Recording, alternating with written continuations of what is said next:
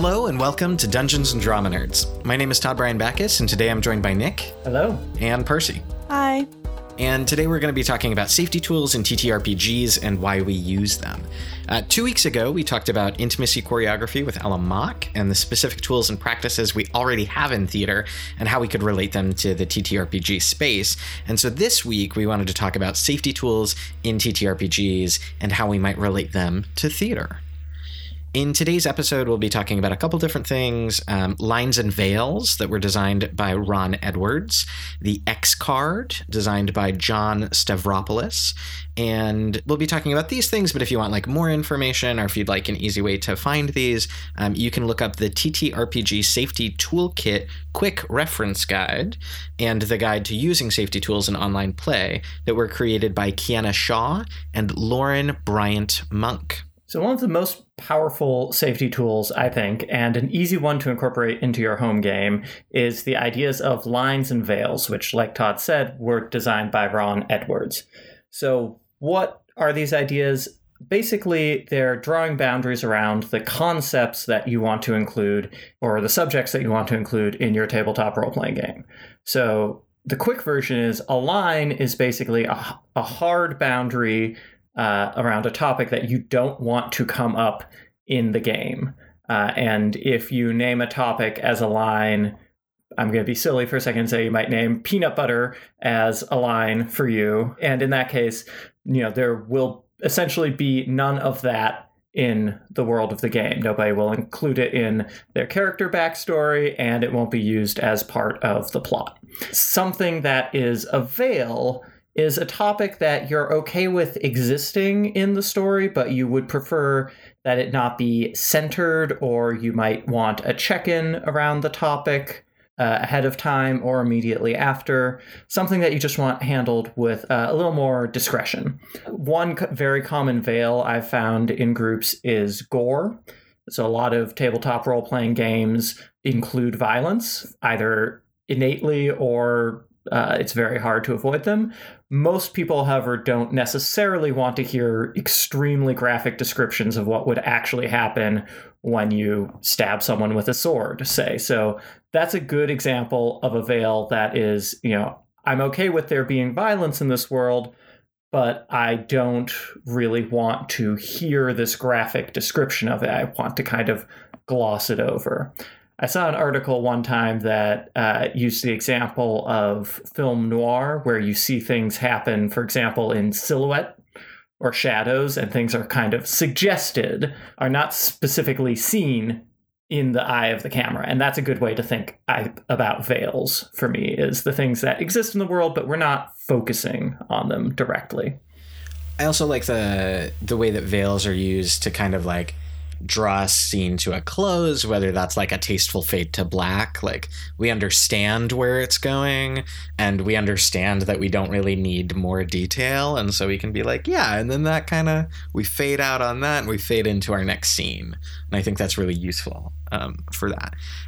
One of the ways that we used lines and veils in our session 0, and we're going to give you a little bit of audio from this, was creating a world in which the players didn't have to encounter stuff like racism, homophobia, transphobia, misogyny, because one, we deal with that on the regular in real life, and 2, we don't need that in our games. Just because it makes it a more realistic version of the world doesn't mean that it makes it a more fun version of the world.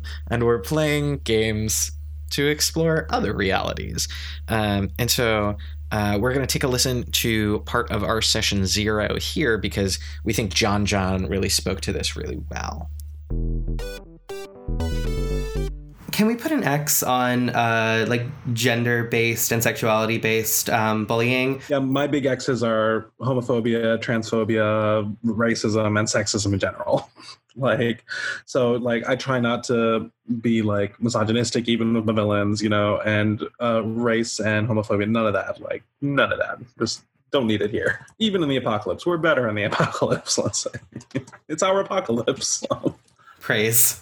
But yeah, so I would love there to be no sexuality, gender-based violence, or race-based violence. Or I'm actually really excited about that X in particular, simply because I feel like it gives you, like previously, I feel like that was like a cheap way of like turning a character into like this villainous personality. But now you're gonna have to kind of work for it a little bit more. So I feel like it's a good one. Yeah, it helps us build more interesting and complex villains as opposed to sort of, for lack of a better term, straw men, where it's like, oh yeah, well of course they're a villain because they're racist and transphobic. You know, it's like, well, let's find more interesting villainy as a group.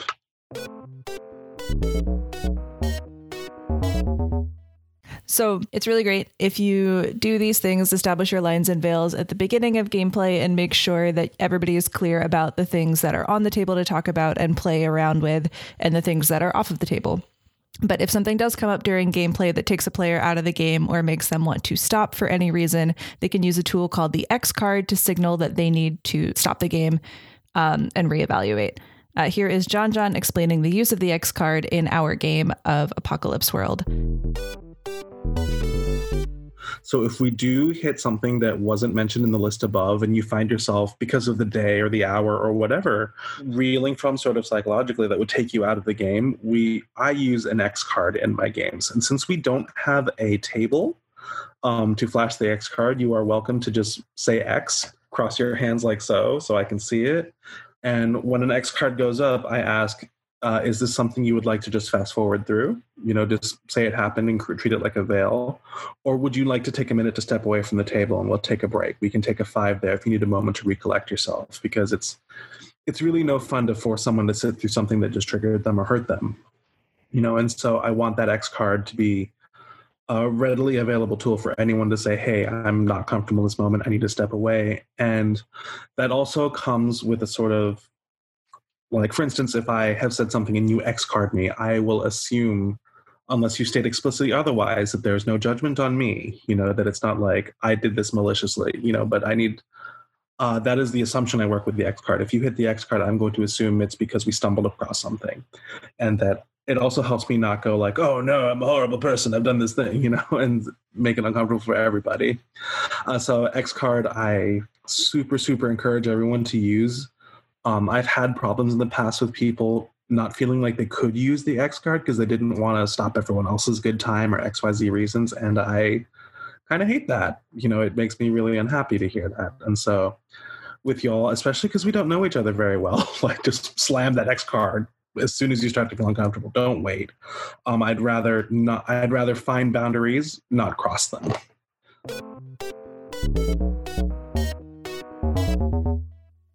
So one obstacle that we encountered in our use of the X card is that this is designed as a tool to be used at a physical table where you have a literal piece of paper with an X on it that you can hand to the GM, and that signals to them, okay, we need to take a break, come back in 5. I need to check in with this person. Whatever the case may be, whatever you decide that card means specifically at your table, or whatever the person who's playing the card asks for. But in a non-physical space, we had to come up with some alternative options, whether it be physically making an X with your hands that is visible to the GM, sending an X in the chat, anything like that. So that was one way that we had to adapt a little bit for our virtual game. But the X card, as John explains, there can be kind of a stigma around it because there is a sense of like, oh, I'm stopping everybody else from having fun because I'm uncomfortable. But I tend to think, you know, I'm not having fun if everybody at the table isn't having fun. And there is nothing worse than watching a TTRPG stream where one player is visibly very uncomfortable and everybody else is continuing to go on and that person is not being taken care of. So all of these tools, I think, are about making sure that every single person at the table is having a good time and is able to fully invest and be in the world of the story and the game. Another topic that comes up pretty frequently is character death. For some people, this is a hard line. For some, it's something that they're open to, and that can even change from day to day. I really liked the way that John handled this. It's similar to the way I like to handle it in my own games. So we're going to give you a quick listen to that right now. One question I needed to pose to you all is character death. how do you all feel about your character dying? Because, for instance, like Apocalypse World, very gritty, like, but they say in the rules, life becomes untenable, which is not necessarily death. And so, again, this is something you're free to message me privately about. But if you are not comfortable with your character dying, let me know, because that also will affect how, if we run into combat, how I affect targeting, who gets targeted a little bit more. Or, in D&D 5e terms, when someone goes unconscious, do I keep attacking them until they die versus just switch to someone else? It helps me tactically prepare to make sure that, we can have dramatic, intense, and nervous situations without necessarily death. But yeah, so if anyone is explicitly like, I do not want my character to die for any reason, just let me know, and I'm happy to accommodate that. I really like this question. I feel like taking away the player's chance of death does also take away a little bit of the agency that the player has in that world. However, I also understand that we have spent however much time creating and bonding with this character, and we don't necessarily want all that work to go away. So I think if the life becomes untenable situation comes up, I think it'd be really cool if you and, say, that person who reached that point would talk with each other and see if you can work something out if they don't want their character to die, or maybe they feel that, yes, their character's time has expired on this apocalyptic land, and you can figure something out that way too. Yeah. I want the agency to rest with y'all, the players, on that. So as you heard, John mostly was encouraging the players to contact him about their own preferences for character death, whether they're open to that or not. And personally, I really like that approach, in part because it does keep... it allows you to take care of everybody while keeping the stakes high. Because if, there's nothing wrong with having that conversation all together and saying, oh, maybe none of us want to have the risk of character death here, but if you have that conversation individually, it gives everybody the chance to respond kind of for themselves without feeling pressure from the group to go one way or the other.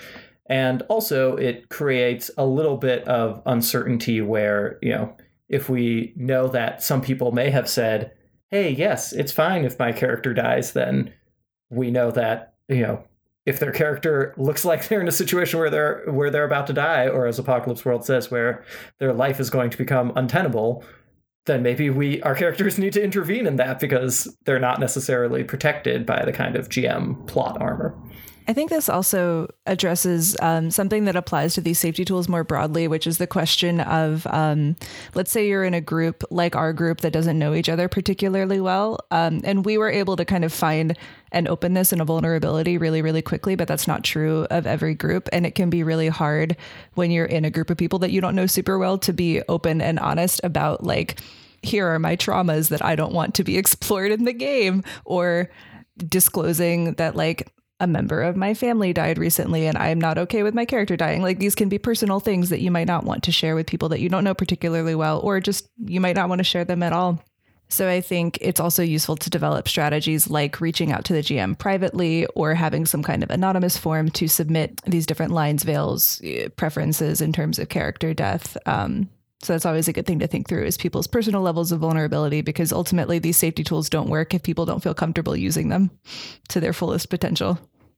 I have really become a fan of anonymous lines and veils. That's how I've been doing it in my kind of home games. That can be as simple as a Google Doc that has just a space that everybody can access and write down their own lines and veils without self-identifying. Or if you really want to be kind of serious about anonymity, you could also make a Google form, since I think if you're determined, you can track down who individually listed things when they edited a Google Doc. But you can also anonymize a Google form and just be like, list your lines here, list your veils here, and then you have a single document that has everybody's lines and veils with nobody singled out by name. Yeah, I've done that for my home D&D game, and it has been excellent, because then also, because I also folded the question about character death into that, so I can at a glance reference, who's okay with what. You can export it into a spreadsheet if you want, and then you have everybody's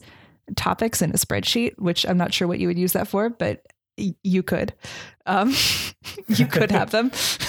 But it's useful to be able to like cross-reference that real quickly because, you know, I might not remember that 3 years ago you listed this thing that hasn't come up in the game, but now we're veering closer to because of how like the narrative is shifting or whatever. And so being able to have those things at a glance, super useful. And, you know, the whole reason behind these things is to make sure that people can have like safe fun that they can make bold choices in, as opposed to like one, worrying about, am I going to make this an uncomfortable situation for one of my friends and pull all of us out of the game? Or two, knowing that like, actually we can go into this area because people were willing to and excited to explore it, even if that's something that like normally I would feel worried about, or like, I don't know if people want to go here. I think like that's what these tools allow us to do, is allow us to go to places that might be outside of the pale, because we know that it's a safe space that everybody's willing to go to. Mm-hmm. Yeah, and it's really exciting to see safety tools get built into more and more games, or at least games are being crafted with an eye towards consent and safety at the table, ranging from like short kind of addressing, like you should have a conversation about this at the beginning of your handbook, to games like Dragon Hearts that build safety tool mechanisms into the gameplay themselves. And Dragon Heart specifically uses Taylor Stokes' support flower, which is another safety tool that we did not use in our game, but is a good one. It's super, super pretty, and I really like it. And I haven't figured out a good way to like use it online yet. Because you're sort of supposed to be able to physically tap parts of it to respond to things. I don't actually know it. Can you two describe it a little bit for me? Because this is the first time hearing of it. Go ahead, sure. Nick. So it's basically it's a series of like overlapping circles that are, you know, that are laid out. So there's one in the center and then sort of 4 around it, and then I don't know how many, a bunch more around the outer edge, overlaps. So they look a little bit like, I don't know, petals. Petals, yes. Like a flower. Like a what? Oh, like a chrysanthemum? No, I don't know. I was about to say like a chrysanthemum. Oh, like a peony. Peonies are circle petals. Yeah. Like botany. A peony. There we go. Yeah, I was going to say Dungeons and Drama nerds and also botany. But the outer rim is green and is just for, you know, feelings like, I love this, more please, blah, blah, blah. The inner ring, the sort of middle ring is yellow and includes little descriptions like, I'm okay with this, but be careful, or, you know, let's go cautiously, things like that. And then the very center of the circle is red, and it says, there's text on it. I don't remember exactly what it says, but it essentially says, like, let's please not do this. And the way you're supposed to use it is each player has one in front of them on the table, and you can check in with people both by, you know, obviously kind of like the X card, people can tap where they're feeling, but you can also use it to check in with people in theory by, you can like tap back and forth between red and yellow to say like, are we okay? Like, do we want to go a little like further in this direction, or tap back and forth between yellow and green to be like, do you want me to back off of this thing? I just like visually interesting safety tools. Well, what's cool about the support flower is that like it's very similar to a really common kink practice, which is red, yellow, and green cards. And that is how I was introduced to this concept, and it's a thing that Ella talked a lot about in their interview. But I think it's nice that all of these things are using similar mechanics, and there's something familiar, I think, to a lot of people. Like, people may not come at it from a kink direction or may not be familiar with these kinds of tools from the kink community, but they might have used, like, there are lots of like games and sports and things that have warning cards, red cards, yellow cards. Like, I think that's a common language that we're all familiar with. Yeah, I can't think of a good way to use that. Well, online. And it allows you to check in without breaking immersion. Mm-hmm. Which I think is cool. Like, you don't necessarily have to stop in the middle of a thing and check in, though you can. And that's a useful thing to do, to say like, hey, out of character, is the party cool with us going in this direction? But it also allows you to continue those without having a start-stop. I also do like that gives you that middle, the yellow level, which is a little more, it's a little more nuanced than the X card, which I think a reason that people are sometimes leery of it is that it feels like a hard stop, whether or not it's intended to be that within your particular group. I mean, I will say I think it's useful to also have a hard stop, like the red circle or an X card, because like what I was kind of thinking about, but not explicitly saying, there's a video of Adam Koebel leading a game where he, as the MC, sexually assaults a player character as an NPC. And it is incredibly uncomfortable. And that would have been a great opportunity for the X card as soon as that player started feeling uncomfortable to be able to say, we have to stop right now. The game cannot continue. So I think it's useful also to have a hard out, because sometimes like if something happens in a game, even if it's not a particularly intense or bad or wrong thing, you just like something hits you the wrong way and you're immediately taken out of the game. That's a great opportunity where you might not have the leeway to be like, this is going in a direction I don't like. You might just have to be like, not right now. We have to stop. Mm-hmm. So I think this brings up the question that some people ask in response to learning about these safety tools, which is, are these tools not a form of censorship or self-censorship or something like that? To which, personally, I would say no. And the reason I don't view them as such, and I don't think anyone really should, is because all of these safety tools work through mutual consent. And I don't think it's a coincidence that a lot of them are modeled on or drawn from the kink community. That's why I think the lines and veils is so important as something that you do, whether anonymously or not, all together as a group at the beginning of your game, because then you've all agreed to not only play a game together, but to play the same game where you have the same boundaries and everybody's aware of what that is from the beginning. Now, that's not to say that if you want to play a game that deals with some of these harder topics, if you want to play a game that does include homophobia or peanut butter, because, for example, you hate peanut butter and you would love to kick the shit out of some peanut butter in a way that you can't in reality, that's fine. It's just a matter of finding a group that is where everybody is willing to engage in that particular fantasy with you. Now, I can't raise the more complicated question of if you and another player have really truly opposing desires for this game, what do you do about that? But that's going to be a fraught question that you have to figure out with every individual group and player. I mean, I think it's the same thing as like, because we had discussions too as a part of this conversation in our session 0 that were like, what kind of game do you want to play?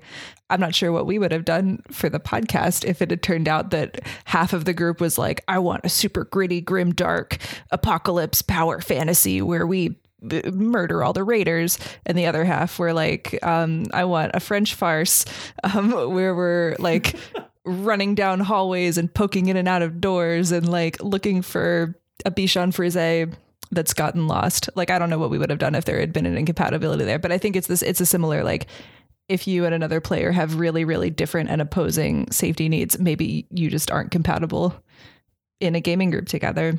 So I finished reading James D'Amato's book on how to play the best RPG ever, our role-playing game ever, which actually has a lot of useful stuff around here. And in addition to talking about lines and veils, he also talks about like genre and style. And the whole point to him is about setting up expectations so that nobody gets let down. And so that can be stuff like, I don't want to deal with homophobia or transphobia in my games. And also stuff like, I would love for like the combat to be zany. Like, what if this is an absurdist Western where like you shoot a guy in the standoff and we don't see blood spurting, but we just hear like, a gun, like a bullet hitting a milk can, and we see him like spin around 5 times and then fall over. And that like different players are obviously going to bring different expectations to the game, but doing this kind of work in a session zero, whether it's for safety or for style, allows us to come to a consensus on what is the type of game that we want to play, so that people aren't let down when we don't do our, generations long epics about destiny, and instead become murder hobos who raid a dwarven mine. Well, and I also think it levels the playing field in terms of people who are marginalized in some way, or people who have trauma have equal access to this game experience that can be really healing and really exciting and really fun. It puts everybody in agreement. And I think the even more important thing that these do is they open up lines of communication between you and the rest of the group. There's a brave space where everybody can be honest about what they're feeling and where they're at without feeling like they're taking something away from everybody else. I think it removes the stigma of talking about your feelings in a way that is really productive, so that later in gameplay, everybody feels open to raising a problem, even if it's not related to safety in the way that we've been talking about, even if it's just this player's behavior is annoying to me. We've already had a bunch of conversations along the lines of here's what I want and here's what I need as a player. So I personally would feel more comfortable saying, you're compromising my gameplay experience. What you're doing is taking me out of the game, because there are so many building blocks to being able to have that conversation without it being weird or out of nowhere. We've talked about how they're not censorship or whatever, but what are the positive, and we've touched on this a little, but what are the positive values of safety tools, and what do we think we can take from them or learn from them for theater purposes? Well, they make sure that games are fun, which is the point of games. And as Percy was saying, I just want to underline that creating a brave space for people to explore ideas, as opposed to a tenuous space or a space of fear. It's not about we're worried and we want to avoid these things. It's we know we don't want to explore these things. So what are the things that we want to explore, and how can we explore those to the fullest? And I think that's what's really exciting. Is how can I play this game in a way that is exciting to me and also doesn't hurt anybody is great. Yeah, well, and speaking from experience in Irremediably Home, Vance Holiday embodies a lot of things that I'm deeply insecure about, and that I grapple with frequently. But because we took so much care to make a space that is brave and keep each other safe and all expressed care for each other's well-being, I felt okay exploring those things and taking a lot of risks within my character, because I knew that I had an out if I needed it, and that I would be supported. And that's really, really important. And it really enriched the gameplay experience for me. Yeah, in a very different way. I think that Chris Dierksen also talked about this with Chadwick Bosley back in when we discussed Of Mice and Monsters, these many months ago. But that's for him as well. That character acted as a kind of way to explore parts of himself or worries that he has that he's not that he's able to explore in a protected space like a game. I'm reminded too of how important communication is constantly. One thing I learned from Intimacy Direction that I thought was very valuable was the need for kind of constant check-ins and communication, including things like in a rehearsal room or a devising process, the practice of reestablishing boundaries every day or every time you come to the work, which can be as simple as saying, during a check-in at the beginning of the day, hey, we're going to be doing this devising and I'm comfortable with you touching me anywhere, or, and please don't touch my face or neck, kind of giving those are very physical examples, but you could also certainly do those check-ins for emotional or kind of subject matter examples too, I think. Yeah.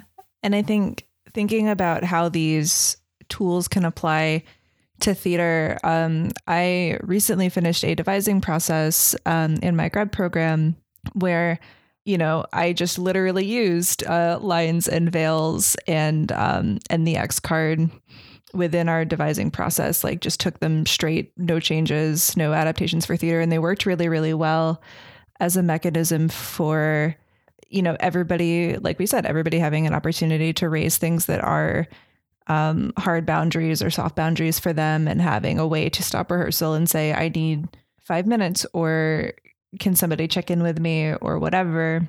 But I think the principles of them also apply really well to theater if you don't want to explicitly just take the existing structures. I think it's really important at the beginning of your rehearsal process, and then, like Nick said, ongoing throughout, to have conversations about what subject matter is hard for me and what subject matter is totally okay and on the table and game to explore. Because I think even in non-devised processes where you have an existing script and what the subject matter is, it's still really valuable for somebody to say up front, like, let's say it's a script that deals with sexual assault and an actor has some kind of trauma surrounding sexual assault. It's really, really good for everybody in the room to understand that this is a topic that is difficult and that there needs to be care associated with it. So I think even when you don't necessarily have a lot of control over what the content is and what is and isn't brought into the room, it can still be really good to get a sense of each other's needs when it comes to certain topics.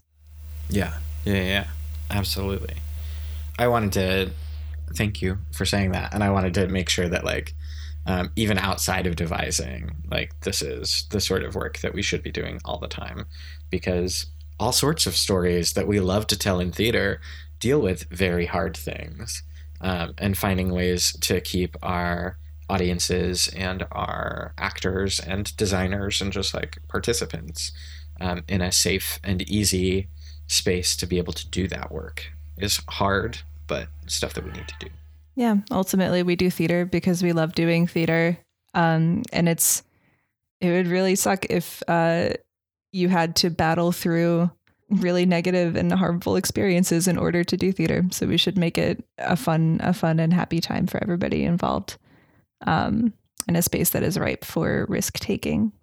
Content warnings, I think, are another great example of a safety tool, although they're actually a little bit of a, I guess, more of a passive one, if that's the right word. They're not something that an audience member or a player can actually activate, but I think that's one reason a lot of theaters have started to put content warnings on their work, and tabletop role-playing games have started to put them on like published adventures, is simply because it is useful to people, not necessarily to know every detail of a plot or something, but to know that a topic is going to come up.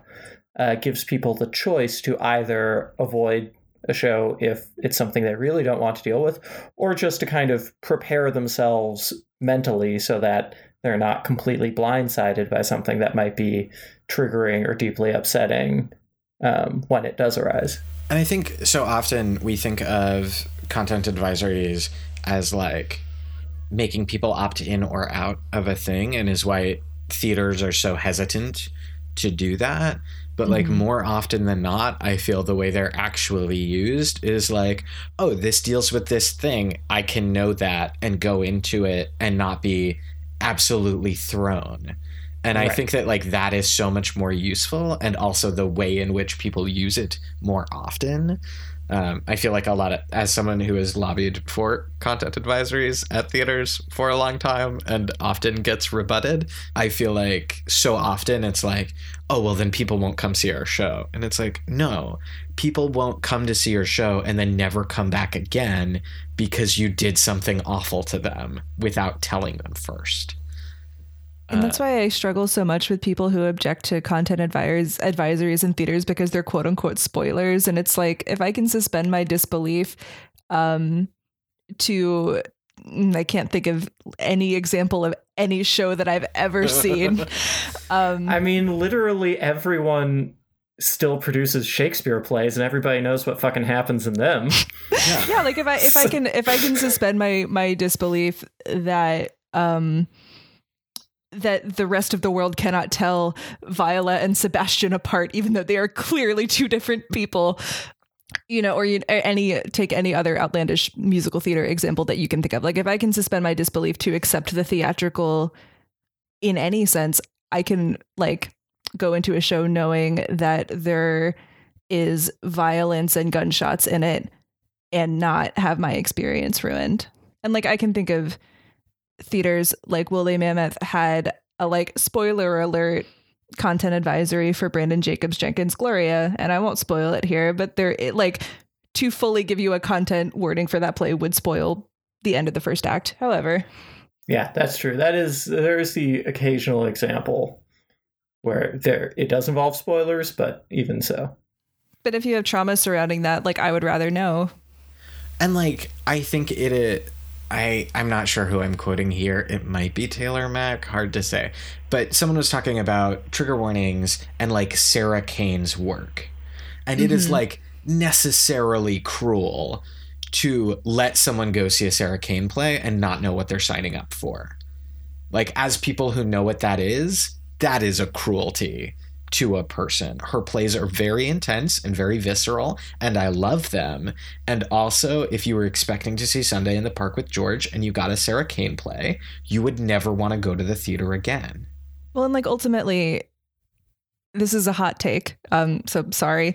If you're relying on shock value and surprise and like shocking your audience and like whatever, you're not a very good theater maker, and you should probably like figure out how to make effective theater using literally any other means than just surprise.